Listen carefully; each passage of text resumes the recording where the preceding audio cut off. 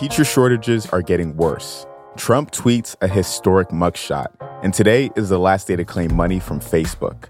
That's some of what we'll get to on the 7th from the Washington Post. I'm Jeff Pierre. It's Friday, August 25th. Let's get you caught up with today's 7 stories. Number 1, Donald Trump surrendered in Atlanta yesterday. It was all over in about 20 minutes at the Fulton County Jail. He had his height and weight recorded, he was fingerprinted, and he had his picture taken. It's the first mugshot of a former U.S. president. He tweeted it after the booking. It was his first tweet since he was suspended after the January 6th attack in 2021. The former president faces charges that he plotted to overturn his 2020 election loss in Georgia, along with 18 others. It's one of his 4 criminal indictments. He's expected to be arraigned in Atlanta either in person or virtually in the coming weeks.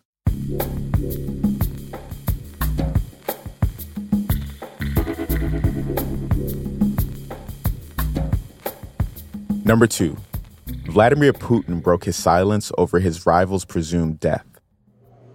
Пригожина я знал очень давно, с начала 90-х годов. Это был человек сложной судьбы, и ошибки у него были серьезные в жизни. That's the Russian president saying Yevgeny Prigozhin made serious mistakes.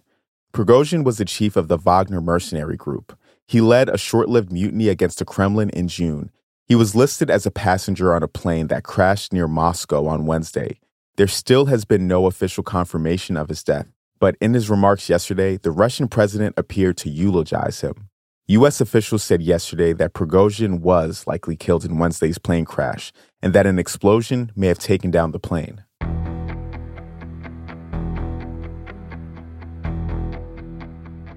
Number 3, Maui's power utility may have removed evidence about the origins of the deadly Lahaina wildfire. Hawaiian Electric removed damaged power poles and other equipment before the arrival of investigators. It may have been a violation of national guidelines on the preservation of evidence in wildfires. That's according to documents obtained by the Post. Wind-damaged electrical equipment belonging to the utility is believed to have started the blaze. The death toll stands at 115, the deadliest U.S. wildfire in over a century, with hundreds still missing.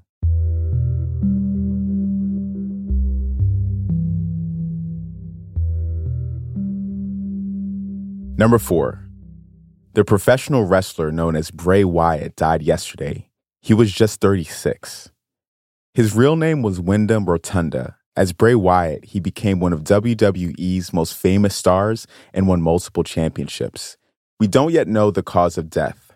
Wrestling journalists had previously reported that the wrestler was facing a life-threatening illness, but yesterday's announcement from WWE said his passing was unexpected. Wrestling legend Dwayne "The Rock" Johnson said he was heartbroken over the news. He added that he loved Wyatt's presence, promos, in-ring work, and connection with the WWE universe.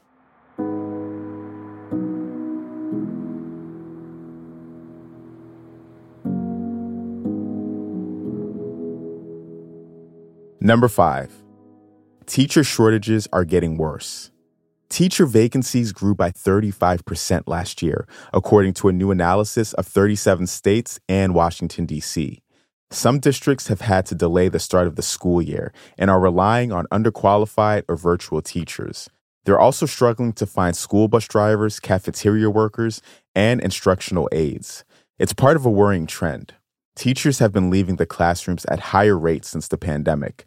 Many are leaving because of stress, low pay, and long hours, and there aren't enough candidates to replace them.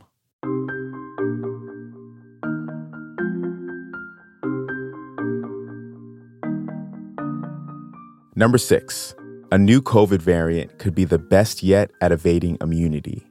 It's called BA.2.86. Only about a dozen cases of it have been reported worldwide, including 3 in the U.S., but it's already concerning experts.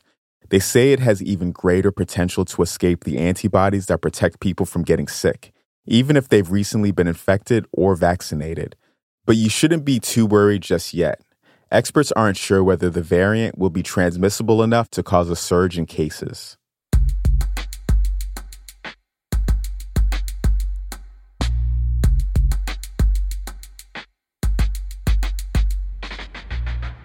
And at number 7, today is the last day to claim money from Facebook. That's right, Facebook might owe you money. The company reached a $725 million settlement earlier this year over allegations it shared users' data without their consent. Millions of people are entitled to a share of the cash. Anyone who used Facebook between May 24th, 2007 and December 22nd, 2022 is eligible, even if you no longer have an account. Click the link in our show notes if you want to know where you can submit your claim.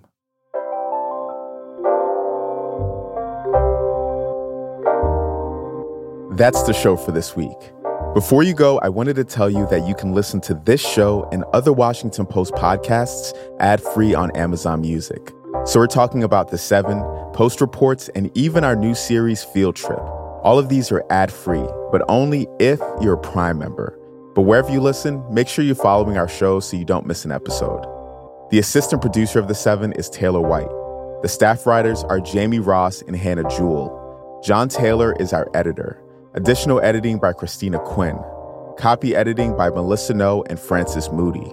Mixing and sound design is by Jim Briggs and Justin Garish. Our theme music is by Edith Mudge. Our director of audio is Renita Jablonski. And a special thanks this week to Mary Goodhart and Natalia Lobanova. I'm Jeff Pierre. Thanks for listening. Have a great weekend, and I will meet you back here on Monday.